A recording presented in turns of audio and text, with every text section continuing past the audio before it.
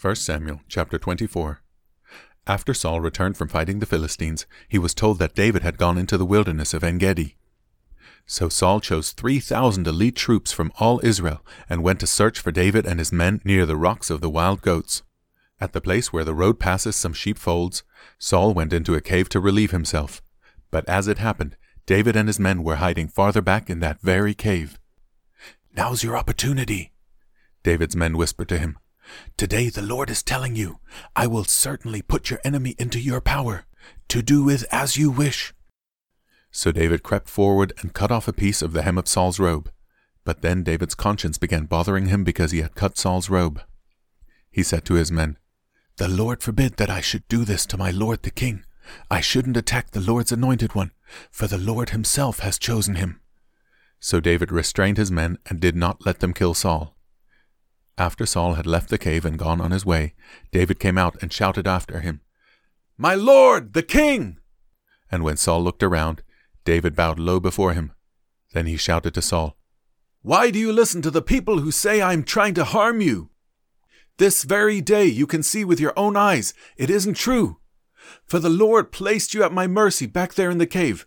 Some of my men told me to kill you, but I spared you.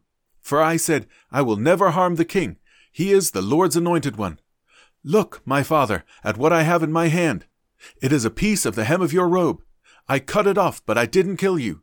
This proves that I am not trying to harm you and that I have not sinned against you, even though you have been hunting for me to kill me. May the Lord judge between us.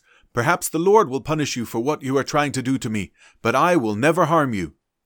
As that old proverb says, from evil people come evil deeds.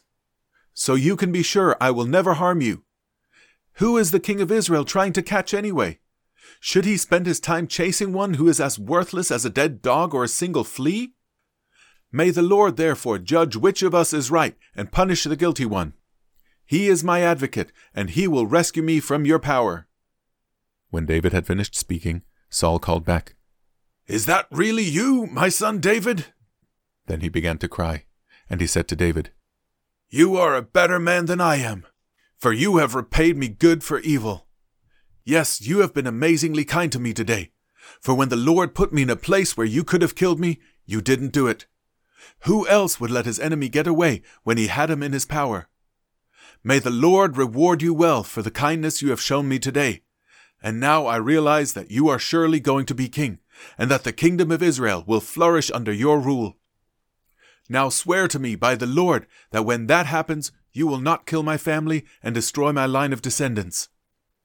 So David promised this to Saul with an oath. Then Saul went home, but David and his men went back to their stronghold.